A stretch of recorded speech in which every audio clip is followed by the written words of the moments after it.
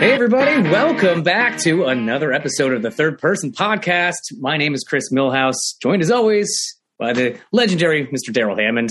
How are you, Daryl? Hey, man. Doing joy jumps all day. Joy jumps. Are you doing the heel clicks, too? Clicking my heels, and I even shouted Eureka earlier. Oh, perfect, man. That's what I like to hear. I mean, look, guys, we've, as all of our listeners kind of know, we've been on a hiatus for a couple months now, and it's nice to be back into this. And I'm sure that some of your fans and obviously people that listen are aware of the things that have happened with you. So I just want to take a second and be glad that we're back doing this. Glad that you are okay. You want to tell everybody a little bit about what happened, or? I mean, I'm going to tell this. What if Adam asks? That's true. I mean, we can give a quick rundown, but basically, Daryl had some health issues, and we are happy that he is doing okay. And you look great, man. I mean, I know a lot of people are just listening to this and can't see it on the, on the picture, but you look great, man. Seems like everything is going according to plan to getting you back up and running. It is. It's just slow as hell. Yeah. It's a process. Okay. It's slow as fuck. Yeah. Anytime there's sort of a big health concern like that, like what you went through, is that it just takes time, man. Yeah, I mean, it turns out getting your throat cut is not that easy to recover from. Sounds like you were almost murdered. But I mean, yeah, man. Like, I mean, you've been through a lot, and it seems like you're on the right path to getting back to normal, if you want to use that. Seems to be going okay. Yeah. I think so. I mean, we haven't been on this podcast in probably about almost like 2 months now. So we've been, there's been a lot going on in the world and just in general. So like, I hope everybody had a nice holiday. I hope everybody enjoyed their New Year's. I'm glad that you guys are all still listening, still subscribed, and tell your friends about this podcast, because we are back. We are getting back in the swing of it. We've got some really awesome guests that are going to be coming up for you guys soon. Make sure you share all our posts on social media. Follow on social media. Follow us. Daryl is at Daryl C. Hammond on all the Twitter and Instagram and all that. I am at Chris Millhouse. That's 2 L's in Millhouse. And we hope that you guys will continue to listen, continue to tell your friends, and get the word out. I mean, man, we've had some really killer podcasts, Daryl, and I'm excited to get back into this. I hear they get good reviews. Yeah, we got killer reviews. I mean, we still get reviews, even though we've been kind of on a hiatus for a little bit. Everyone loved that Jane Fonda podcast that we did. We were so lucky to get her, thanks to you. And, the Taylor Schilling one was like, the numbers were through the roof because she's got such a great fan base, and we've got some good guests coming up, man. I'm just excited, Well, fuck, let's get moving. We got like about a couple minutes before Adam joins us, but how have you been doing? Like, you've been getting back on stage slowly, right? I did one set so far. Didn't go too well, but well, we're our own worst critics too, and especially after everything you've been through, I feel like that's maybe just up to your standards. I'm sure people maybe it just felt like just felt like a real struggle till the very end. I did about 22 minutes. Okay. Sometimes you just got to shake off that rust, man. That's all it takes. Like, you take a little time off and you're like, oh shit, I forgot how to do this. Shaking off a lot of rust that night. That's for damn sure. I bet, because you hadn't performed since like basically like New Year's, right? Like stand-up wise anyway, right? God, maybe something like that. Yeah, in Cabo. Yeah, how was that? Because Daryl, I mean, you went. If people don't listen, people listening haven't kept up. You were in Cabo doing a really cool New Year's Eve show. I was. There were so many celebrities and cool people there. That were, like, I saw these pictures. I was like, Daryl, I could have gotten a call. Yeah, it was a star-studded affair on the shores of the Gulf of Mexico, and Cabo lives up to its reputation. Lots of stars, lots of beauty, lots of speedboats, lots of models. No shit, man. To live a day in the life of Daryl Hammond for these type of gigs. Come on. I didn't partake of any of it, right? But I mean, it was there for those who wanted it. Yeah. Well, I mean, that's a cool gig. I saw you sent me a video of you and David Blaine. That's pretty cool. Doing some card tricks for you. I thought that guy was brilliant. Did you ever post that? You didn't like it? No, I think that the video quality was too poor for it, to be honest. But it was a cool video, though. People shit on magic a lot, especially in the stand-up community. Like a lot of stand-ups are very anti-magicians, which is weird. It always seems like a strange thing to be so against some of that. I don't know. It's like an old feud for no real reason, in my opinion. But some of these magicians are just absolutely brilliant. Their craft is just perfection. He's so clever. I mean, you don't get a name to be a name without being good at what you do, Yeah, but I mean, we've all seen magicians, and this guy ranks up there with among the best, and they're to see it from a few feet away it's prestidigitation. It must have been. Well, our guest today is the legendary personality, if you will. He's a stand-up comedian. He's a podcaster. He's an actor. He's done it all, and he still continues to be one of the best at it. He's got a legendary podcast called The Adam Carolla Podcast. Ladies and gentlemen, please welcome Adam Carolla. Well, thank you for joining us, Adam Carolla. We're happy to have you on the podcast. Obviously, my co-host, Mr. Daryl Hammond. Hola. Hola. Good to see you guys all back together again. Daryl, you just did his podcast recently, didn't you? That's right, Chris. I went across town and went into his garage like there, and really had a great time and didn't get asked about anything I'm normally asked about, and it was just so impromptu, and I thought it was pretty darn good. How did you feel, Adam? Do you think it was okay? Yeah, I like ask about things that maybe everyone else hasn't asked about. On the other hand, sometimes if you don't ask about the stuff that everyone is asking about, then you're not doing your job. So there's a weird kind of balance. Like, Monica Lewinsky wants to come on, but she just wants to talk about her line of handbags. And while that may be interesting, there's still other things to talk about. And then sometimes you get guests where they go, she'll come on, but only talk about her handbags. You're not allowed to talk about Clinton, and then we're in some weird world where it seems very obvious if you don't bring up something. So there's a finesse to it. But yeah, I loved hearing Daryl's story. I knew some of it, but I liked hearing more of it. Yeah, at some point, it becomes, to use the old Richard Lewis joke, it becomes like Torch Song Trilogy without the homosexual theme. You can get these, which is a great line, I thought. Yeah. You gotta pull something out if you can. Like, we had Jane Fonda on, but we didn't go to Hanoi Jane, though, did we? We didn't do anything like that. Basically, yeah. But I know. You wanted to do a little Clinton stuff, and we got in a couple jokes there, didn't we? Oh yeah, yeah. It's a balance, and it's also like, I don't know. Let's figure out where it goes together. I don't have a menu that's that plotted out. Right. That's kind of how we do things here too, with our podcast. I mean, speaking of Monica Lewinsky, we Daryl and I always talked about we'd love to have her on the podcast and have her basically talk to Daryl as if Daryl was Bill Clinton and do his impression back and have her say all the things she always wanted to say to Bill. Boy, I think she'd really love that, Chris. I would love it too. How could she turn something like that down? Yeah, right? I mean, come on, Monica, get on the podcast already. Yeah. I would be embarrassed to ask that about. I wouldn't. I'd be all about it. Well, good. Yeah. Glad to have you aboard. Exactly. Adam, I don't know if you remember, but we've done a couple of shows together over the years, usually at the Hollywood Improv. It's been a while. Yes, yeah. I do. But actually, I was thinking about this the other day. The first time I actually met you, and you probably won't remember this because, you've done radio for so long and podcasting and everything. But I was actually in radio, and so was Daryl. But way back in the day, I used to be a radio DJ, and you came in to do Loveline at our studios. Basically, you were across the hall from me while I was on the air, and you couldn't have been nicer.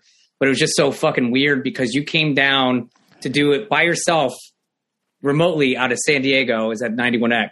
And I remember it was just like me and like a very old janitor that was there. And it was just like, you're just like, is anybody even working here?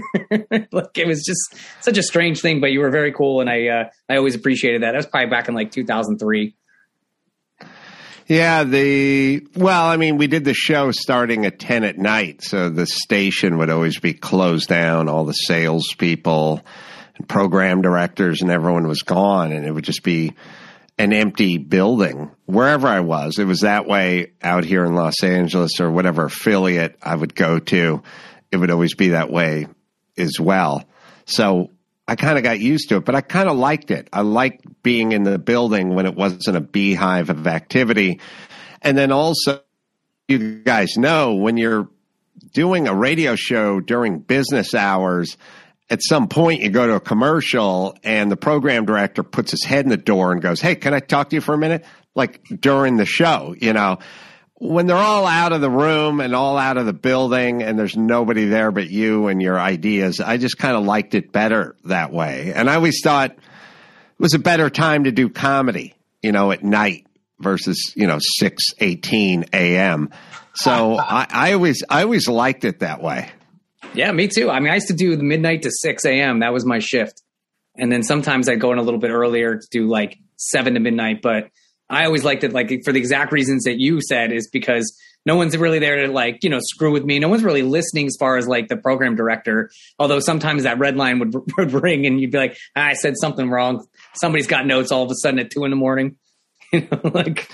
Yeah, you never knew. It would always be random because it'd always be, if they had some thoughts the next day, it'd always be like, the story would always go, "I went to the Lakers game last night.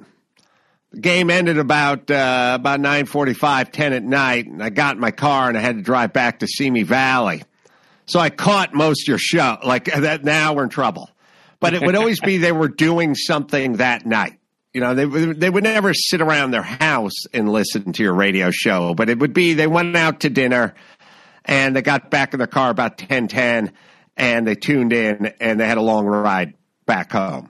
And that's when you knew you were in trouble. Yeah, I know what you mean. This program, I was always really wary and nervous around those program director talks. And you talk about baseball and then you talk about weather. And then they get around to the point, when the guy says something to you like, "Hey, did you do a piece last night called Make Your Dog Bark and Win?" Right. And you're like, "Yeah, I kind of did." And I knew that I had tanked the night before.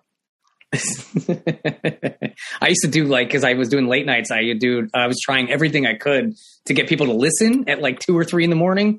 So like at one point I started just talking directly to strippers that are getting off work, and I call it the stripper power hour. And I'd have them call in and tell me stories about like anything weird that happened at their club that night, something stupid like that, just to get people engaged somehow with anything.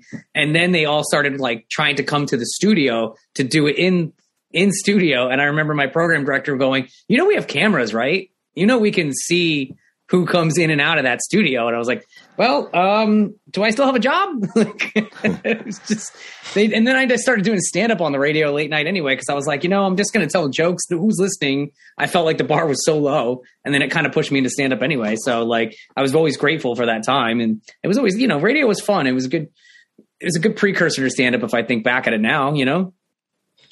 Yeah, it's a good base. Yeah. Adam, how many sets a week do you do stand up? It really varies. Not as much as I should would be the answer. Maybe sometimes I get on a roll and it's 3 or 4 times a week, but mostly it's once a week or once every 2 weeks or something like that. And then I travel and do some shows or something like that. But I really don't work out in a traditional way like most people would or should work out. But you've got your hour of material you love, and you can just trot it out there anytime you want. Yeah, I mean, by and large, things change, and I'll try some new stuff and that kind of stuff. But yeah, I can do it. I've always been able to do it without the work that traditionally you would need to put in for some reason. So I'm perfectly comfortable sitting on my ass and not doing a show for 3 months and then just playing a theater and doing 90 minutes. I'm perfectly comfortable with that, but I don't recommend it to the young comedians listening. I'm just saying it was sort of like Lawrence Taylor. He's doing coke, he's banging hookers, and then he's going out and playing on Sunday, and he's still good, but it could have been better if he went to bed early and didn't bang all the hookers and do all the coke. And I feel that way about stand-up. Like I'm still good, but I definitely would be better if I was a little more focused. Great analogy, man. I know. Any analogy that makes me Lawrence Taylor, I'm fine with. Absolutely, right? Like how long have you been doing stand-up? I started very early on just doing open mics and stuff when I was in my early mid-20s, and it just never felt right for me. I had this feeling of like, you can do it, but it doesn't feel right. It's not what you should be doing. And then I drifted into sketch and improvisational and radio and TV, and then at some point I thought, well, maybe get back in, I wouldn't even say get back into stand-up, really just like start doing stand-up, but approach it from a point of view versus just getting up, showing up, trying to tell jokes, like made it your own a little bit. And so when I kind of had a renaissance with it, I started to feel more comfortable and find my voice and that kind of stuff. But really just recently, like in the last few years, I really started to really hone it and think about it and develop it. I sometimes do improvs, and I'll do like, an hour 10. And it's material, even despite the fact that it's political, it's managed to not be dated, but it's evergreen, all-purpose, all audiences material that I've managed to put together, over a considerable amount of time, I think. And so that's what I throw out there. What do you do, Chris? You know what? I'm in New York now, and I go back and forth between New York and LA, but like here in New York, I can get up, as many times as I really want to, because there's so much stand-up here. There's so many clubs. There's a lot of opportunities. I usually do about 4 to 5 nights a week of stand-up, and I just go on stage and I work out premises on stage. I've never been that person who sits down and writes stand-up like word for word on a page. I'm not mapping it all out. Sometimes I'll write down a premise, bring that on stage with me, and then I'll just find it in the moment. But, I'm always trying to update myself, always trying to get better. That's the beautiful thing about New York City, is that it values the art of stand-up so much, where I feel comparatively to LA, it values more of the fame aspect than the actual art of stand-up. But you can still get up. There's still great rooms in LA. Don't get me wrong. I just feel like New York is a better place to workshop a lot of stand-up up and, get it ready for TV, get it ready for touring, whatever you need to do, Yeah, I've never made I've done Caroline's a bunch of times, but that's as much New York as I've ever done, or maybe some theaters or something. Yeah, I do like the old hop around, man, where you just jump from spot to spot and really kind of get the feel of the scene for it, next time you're in town. I'd love to do that. I've never. I've always sort of wanted to live the life of a traditional stand-up, and I just never have. It's always been working on this and working on that, and maybe a little bit of time for stand-up, and then back to writing a book or doing a documentary or working on a podcast or something. It's always a radio or TV. I've never really led the life of a stand-up. Yeah, you got a lot going on out there in LA. I mean, I don't know if I'm allowed to ask about this, but I saw you were doing some sort of live recording, live tapings at like the Brea Improv coming up with some really cool guests. Yeah, I'm doing a series of specials, and that is a way to it's kind of work out, except for they're filming it. So, but yeah, I've been doing a series of sort of hybrid sort of stand-up specials where we have a guest, and they're hour-long specials, and they're for the Daily Wire, and I'm doing 6 of them, and I come out and do 10 or 15 minutes of stand-up, then we bring the guest out. We got Bill Shatner coming up and Dennis Quaid coming up. We've had Rob Riggle and Jay Leno and guys like that. And then they come out, we do something together, and we do it. I'll do an improv bit at the end. It's just kind of a hour stand-up special that has other elements to it and a little less formatted. Yeah, it's very much like a talk show, huh? Yes. You do 10 at the top, then you sit down. Yeah, it is, ostensibly. Yeah, but I'm assuming it's probably a little less monologue jokes at the top, more just stand-up. Yeah, it's a little more stand-up, less, what's going on in the news kind of stuff. And then it's got like a 5-minute rant at the end, and it's a little different, but it is ostensibly like a late night talk show. That sounds cool, man. And that's going to air on what? Daily Wire, is that what we said? Yeah, I think the first 3 have dropped, and then there'll be 3 more, and I've taped 4 of them, and I got 2 more to tape. Did you ever have a show, or have there been shows when afterwards you thought maybe you should rethink you want to do for a living? Meaning, as good as you are now, there had to, or maybe there wasn't, nights where it just didn't go so well. No? Yeah.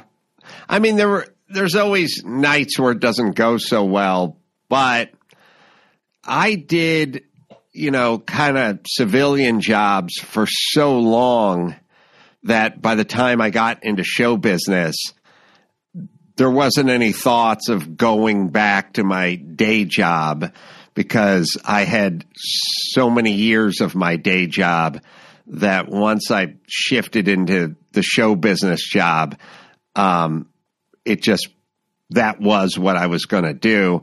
And lucky in that, they always kind of talk about here today, gone tomorrow, or how fickle show business is or whatever.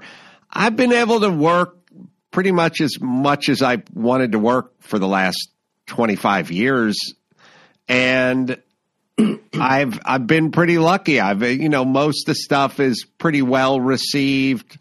Some TV shows, you do 1 season and they're done, but people still kind of like the 1 season. So I've been kind of blessed in that, I haven't had a lot of major setbacks. I mean, of course, there's nights and outings and tapings where you're like, oh, boy, I wish I could get that one back. But like by and large, it's been pretty good. I can't complain. Yeah, I mean, I think that you've really parlayed podcasting into the mainstream, in my opinion. Like, you were one of the pioneers with podcasting. Like, giving you advice for us. We're starting this podcast. We've done it for about a year now. Like, what do you say to people? Because I'm sure people all the time ask you any sort of advice for podcasting. I always just sort of say, if you're going to do it, do it. In that, I think a lot of people start thinking about how to monetize things, how they're going to get paid, what kind of success they're going to have. I'm like, if you got something to say it, and then do it. Be consistent. Treat it like something you need to do versus a sort of a strategy to it. Just when I started coming up on 13 years, I was just like, I'm going to do it because that's what I want to do. I didn't really have a model or business plan or anything. I was just like, this is something I think I should do. And then I did it. It's sort of like saying, you know, you go, well, I'm going to exercise every day. Well, how much are they paying you? And you go, nothing. And I go, well, who's going to watch you exercise? And you go, what's this for? Nobody. I feel like I should exercise every day. And like, okay. Just kind of treat it that way. Like no one needs to watch. No one needs to listen. No one needs to pay you. You just do it because that's what you do.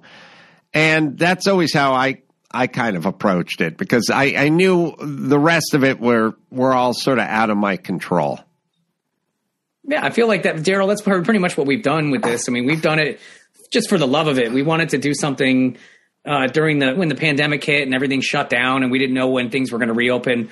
We're like, hey, why not start a podcast? And we've had some really, great guests. We're lucky to have, you on, and it's been something fun that we've really just put together to put something out there and just to have, just to have a podcast. I mean, if people listen, they listen. If they don't, whatever. But, we've been lucky enough to have a pretty decent, following for the most part, and we're trying to grow it, basically. I thought I was pretty sucky in like the first 10, but somewhere around Amy Sedaris and Jake Tapper, I started to develop a little bit more of an instinct for it, but not in the same way. Like when we went in, when I was in it with Adam the other day, it was just fucking seamless, just seamless. We're talking about lymph, we're talking about the weather, and then it's my mom stabbed me, and and Bill Clinton just walked in the room, and it happened so easily. They extracted the golden egg so easily. It was fun.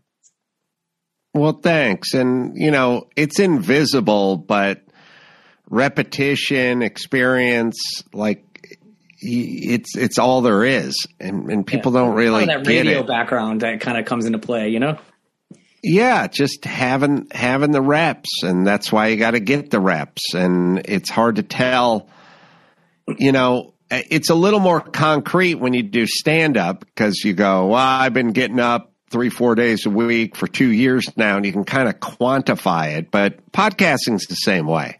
It's just reps. It's like anything, just like really no different than an actual sort of tangible skill, like plumber, carpenter. You got to just show up, get those reps.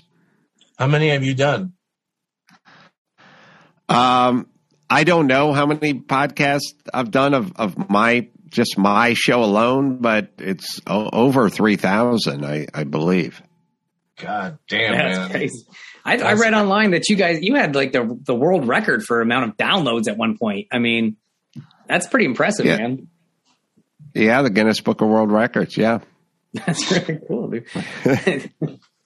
One day we'll get there, Daryl. One day. Talk about your bragging rights, huh? Yeah, no shit, right? Bravo. Yeah, it was just Ricky Gervais had the record, and this is 10 years ago, and I was like, I think we could beat that record, and we just did. I suppose I shouldn't laugh at that, but I thought it was kind of charming. Absolutely. How many hours a week do you spend on your podcast? I haven't really quantified it, but it's probably about, maybe 15 or 20 hours a week. It's kind of like a regular job. Huh? What's that? It's like a regular job to me. Yeah. Yeah. Well, Chris, we do like 15, 16 hours a month. So maybe there's something for us to learn there. We're slowly getting this back and going. I mean, we took some time off. Obviously, I'm sure you're aware of the stuff that Daryl's gone through recently, but we've had to take a little time off. We're trying to get back to that consistency. Maybe get back to a weekly show if we can. Keep pumping them out and getting some cool guests. We're gonna do it, brother. We're gonna do it. We're gonna try anyway. Yeah. We'll get there. Look, I feel like, I mentioned this earlier, like Daryl and I, we've did radio for so long that this kind of, you have that radio background, you kind of end up, you get a good flow, you end up getting back to it. It becomes seamless at some point, and just as much as I'm sure it does for you, becomes pretty seamless. I mean, you know, you've been doing radio for quite a long time, man, right? Like you were at it for what, 20, 30 years?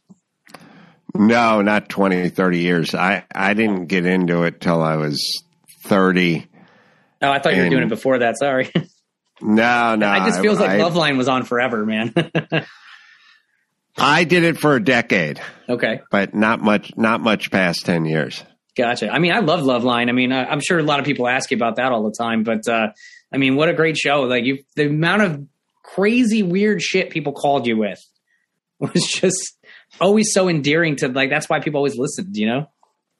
That was a super fun show to do. Yeah. Yeah, I agree. I enjoyed that job. I was kind of a fan of the show before I hosted the show. The show was around before me, and I lived out in SoCal, and I listened to K-Rock, and I listened to the show, and I was a fan of the show. So when it came time to host the show, I was, kind of surprised, but I was also kind of like, I get what this show is. I've listened to it. I've had my own ideas about like what I would do in a fantasy, basically, if I ever got to host the show. And then when I started our first affiliate, I started when they started syndicating, and our very first affiliate was 91X in San Diego. That was my company, man. I worked for Clear Channel. I was across the hall at Rock 105 mostly, which we had Stern for a while, but I always used to love listening to Loveline on 91X. It was just always so entertaining. You brought the comedic relief to the show, really. I mean, no offense to Dr. Drew, but he could kind of be a little, doctory, a very serious type of guy for the most part, but that was what made the show great. You guys balanced each other. Yeah, there was a good dynamic there. And I like I said, I enjoyed it. Drew enjoyed it. And I continued to do it even when I was doing the Man Show and Crank Yankers and like other projects. And I did it because I liked doing it. It was just, I enjoyed it. So it was very kind of pure. And I guess what the audience got was Drew and I enjoying our jobs together. Yeah, that's what made it so enjoyable. Any of those calls ever like stick out to your head where you remember like, what was your favorite like one from back in the day? Oh God, there was a bunch, but the one that made me laugh the hardest was this. God, she was people who are listening now can just Google it, I guess, because it takes too long to set up. But it was essentially a phone sex operator and subliminal messages and something about the Holocaust. And if you guys Google it, Tom Arnold's in the studio, as I recall. You'll get a hard laugh out of that. That one always sticks out in my head. I think I'm going to have to Google that. See if we can edit it in here. If it's available online, we'll have to throw it up. But I think it's somewhere. Yeah.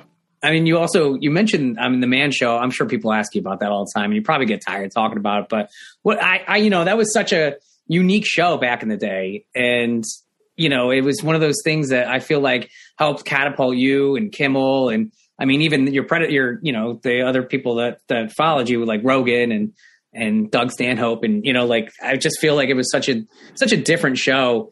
Do people still bring that up? Do people still talk to you about that?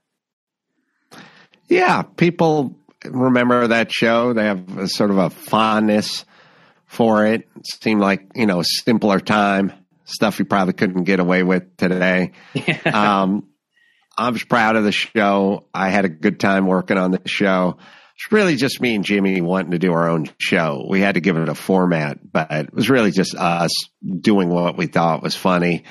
And if you go back and look at the bits, they hold up and they're funny. And people think it's, we're just swilling beer and making fun of women or something, but it isn't that. It was really a comedy show. And we worked really hard at like making the commercial parodies good and the bits funny and the premises strong. Like if you go back and watch it, you'll see there was much more intricate than just guys hanging out drinking beer. I mean, I thought it was great. I just, it's one of those things that, you said it the best. Like, I probably couldn't do it now. Everybody's so sensitive now, and cancel culture is just trying to take over everything. And I don't know if it exists. But when it did exist, I felt like it was something so unique that it was, it should have gone farther than it did. Well, Jimmy left to host Late Night. I went to go with him to help him work on that show. And it was really just our show. So we were, we conceived of the show. The show was basically us wanting to work together and employ people we wanted to employ and writers we wanted to write with and people we wanted to work with. And then when we left, they took Doug and Joe and they just plugged them into our show, but it wasn't their show. It was our show. And then it was left to the producers who really didn't have a lot of input on the show to now have a lot of input on the show. And of course, it didn't really go anywhere after we left because the show was really about us. What people don't really understand is they looked at it as a format, like, oh, it's the Man Show format, so we'll just unplug these two dudes and we'll plug in these two dudes. But it wasn't that. It was a show about two guys who wanted to work together and make each other laugh, and that was me and Jimmy, and that's why we did the show. So it was kind of naive to think you could just take two people who didn't conceive of the show and plug them into the show. Right. Well, did you have a conversation with programming about that? No, I was like, the show was really successful and they wanted me to do a 5th season. And I was like, well, I did the show with Jimmy because this is what we wanted to do. And now he's leaving. And they said, we'll pay a bunch of money per episode and you could do it alone or you could work with anyone you want to work with and just do another season. And they kept bothering me to do another season. But I was like, we did 100 episodes and Jimmy's going to Late Night and Jimmy helped get me started in my career. And I feel a certain amount of allegiance to him. And I'm just going to go with him to Late Night and try to support him as best I can, going over when he embarks on this new endeavor. So Jimmy just left and I just left after 4 seasons. How much time were you spending in the early days of the Kimmel Show? How much time were you two spending working together? I would be in the writer's room and, it was kind of a regular job. Just, show up at, 10 in the morning and hang out. And, back in the day, he was having trouble getting guests. So they'd tell me at 6:30, I was going to be the guest tonight, like it was always, I was getting the nod to be the guest a lot. It's hard to book the show because it was a fledgling show. You can't get the A-listers early. And that was just interesting, just developing a late night show and just being there at the ground floor and all the mistakes and the trials and the tribulations and all that kind of stuff and experimentation and how we going to do this. And, it was an interesting time and I was glad to be a part of it. Yeah, it sounds like it was a lot of work. I mean, you guys have any good stories from behind the scenes from those early days of something like crazy that happened or something that sticks out? I mean, it was pretty chaotic and there was, at the very beginning, it was kind of chaotic and they were serving booze to the audience, I think, stuff like that. The green room used to be legendary. out of hand, and then they reined all that stuff in, and at some point, whatever our thing was, at some point Jimmy had to put on a tie and put away the booze and get back to late night as we know it. And that's basically what happened. But then he was able to flourish in that traditional format as well. So it's kind of interesting. What happens now? I mean, I would really love to come see one of these podcasts live. You're going to do more of these, do you think? I mean, is there a mountain you want to climb that you haven't climbed? Because I've kind of climbed the mountains I want to climb. So I'm very interested in people who are, still working actively. So is there something that you're still thinking about, that you're excited about, that you haven't done? No, I mean, whatever's next, but I don't really have a thing that I haven't done that I want to do. But I do have things I have done, and then I'd like to do them better. So I like to do better versions of things that I may have done already. Right. I did movies that never even, at some point in production, they just said, fuck it, and halted production. Movies that never even made it to video or, so I know what you mean. There's some stuff that I'd like to get back, but it's out there. And I know what you mean. Yeah. I mean, I feel like you did like sitcoms and stuff for, a couple of times. I mean, do you have any like plans to kind of go in that direction again, or?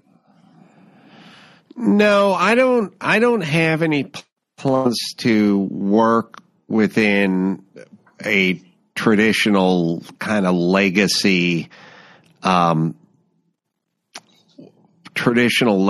sort of format. I couldn't see myself on CBS doing a 8:00, sitcom. I couldn't see myself navigating that world. I don't think they would want me. I think I probably have too much baggage to be in that world. I've said way too many things that they disagree with. And I kind of knew that the traditional roads for me were not really going to be open as long as I sort of spoke my mind on a very regular basis.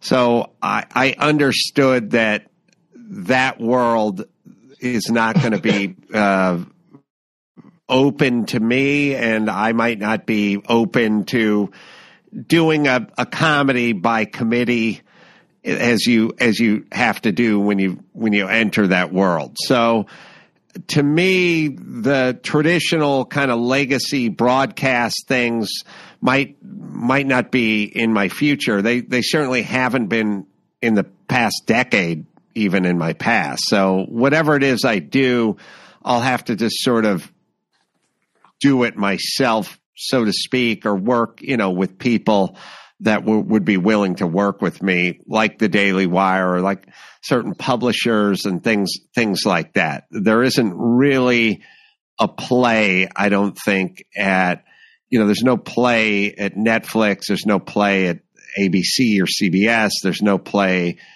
at Sundance. There's no play for me in like the traditional outlets, HBO, what have you. I'm sort of a pariah in that world.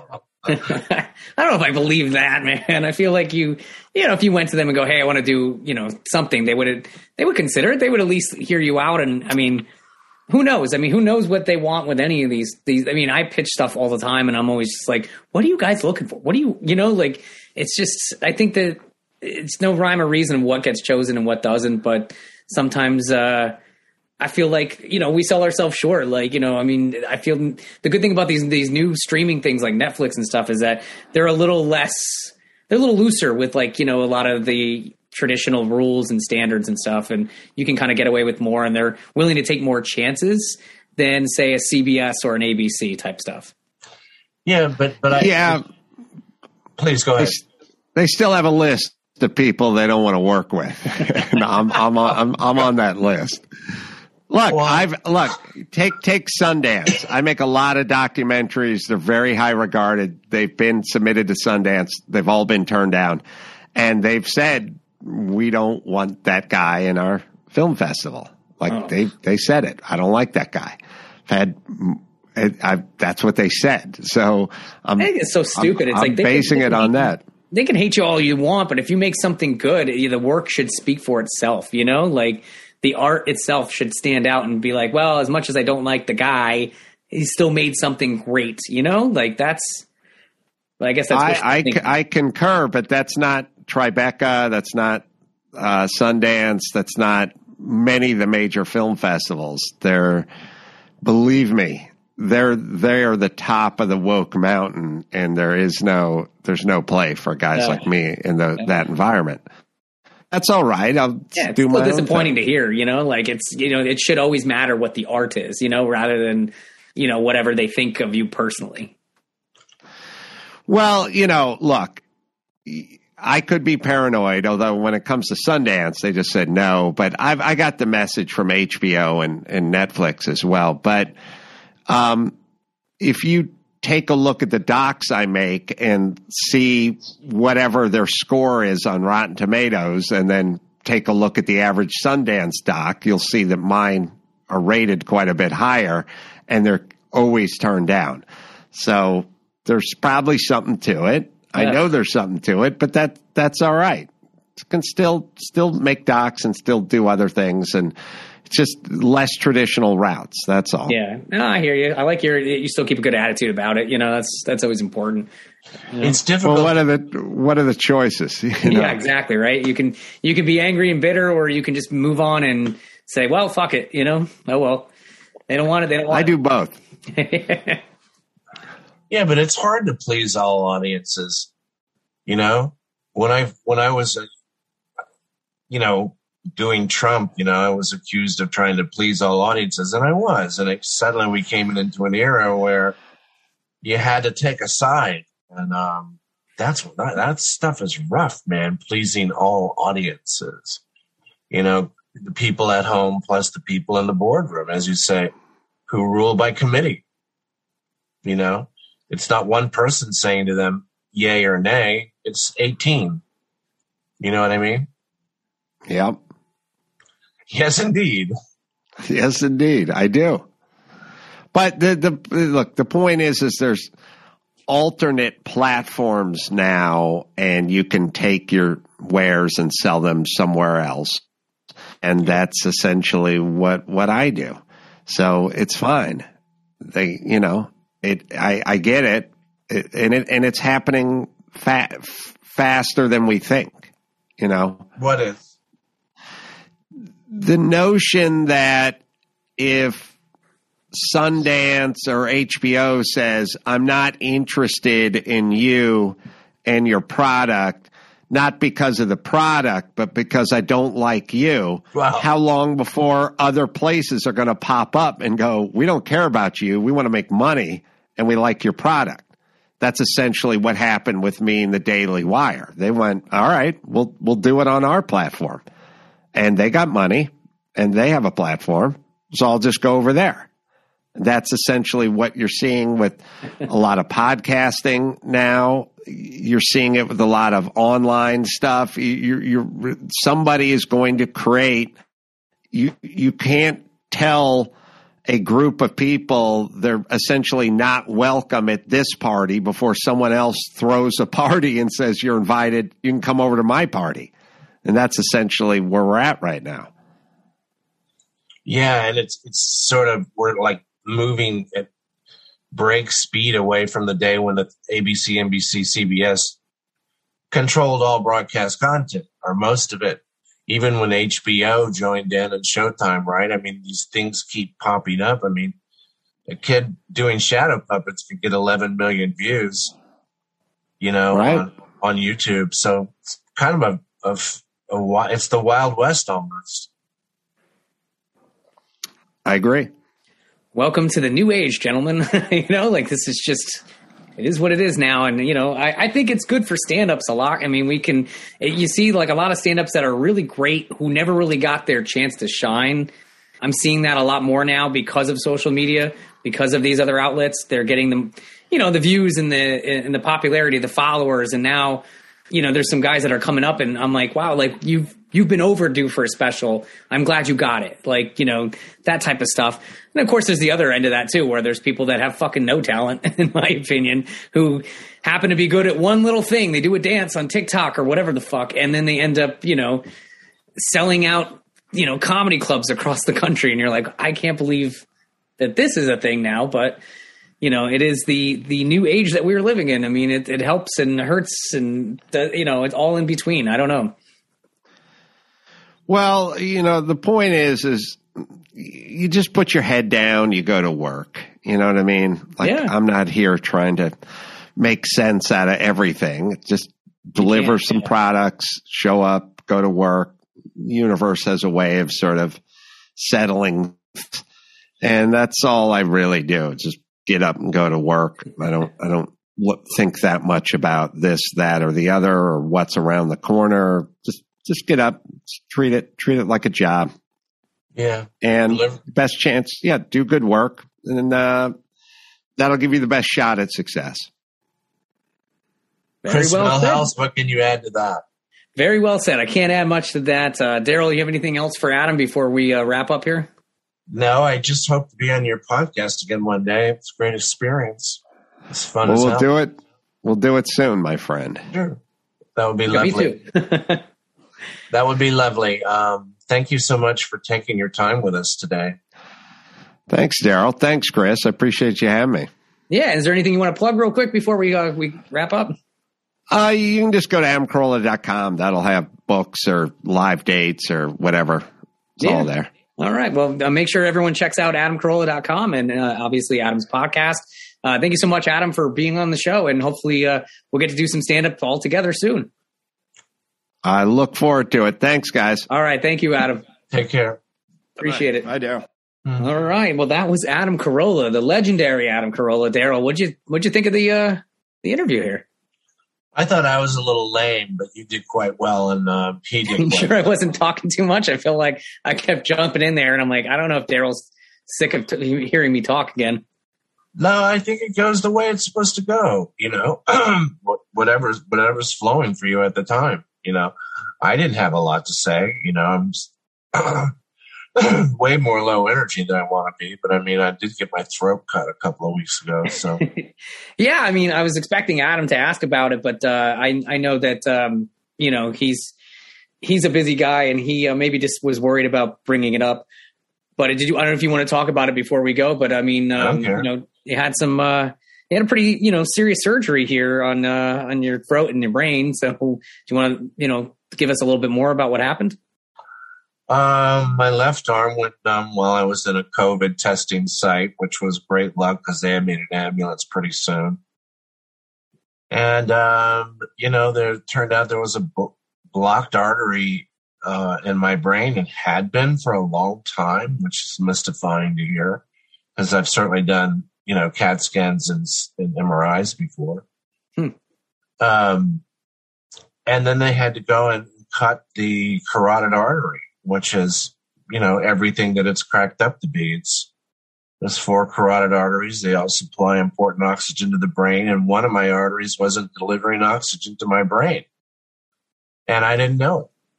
I mean, I just thought I was, my own loopy Daryl, low energy Daryl, So they did this drastic surgery, and, getting your throat cut is a great appetite suppressant. And it's less like you had an incision than it was you were pushed off a building and fell on a pile of bricks. Oh, shit. It reminds me so much of when I was an automobile accident. Yeah. Wow, your whole body feels it? Yeah, it's that impactful. Wow. I mean, it's your throat. Well, do you notice now that you have more energy now that they were able to get? No, it's gonna take time to recover. They're telling me in 3 months I'll be shiny and new. Okay. But I mean, I feel like you bounced back so quick from the surgery. I was expecting you to kind of be, I don't want to use the word down, but like, just out for the count for like a few weeks. But I mean, a few days later, you were already out of the hospital and back on your feet and kind of, getting back. I'm really back on my feet. I mean, I recorded for SNL and then had to come home and lay in bed for 24 hours. It was so hard. Yeah, that's tough. And then I recorded for them recently.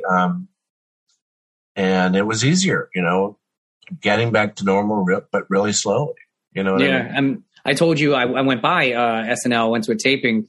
A friend of mine's really a big fan of one of the bands that was on there recently, the Bleachers. And everybody was asking about you, man. Everybody was like, oh, like, Keenan was, very concerned and he loves you. And I know you love him, but, everyone was just so happy to hear me say, oh, by the way, Daryl's doing great. Like, because they were all asking. I mean, I'm expected a full recovery, but not a speedy one. No, but that's okay, man. As long as you get there, eventually it doesn't need to be, fast. I'd rather you take your time and get there, rather than try to speed it up or go too fast, getting back out there. Yeah. Believe me, Mother Nature will not allow you to overdo it. I mean, the risk of re-injury is significant. And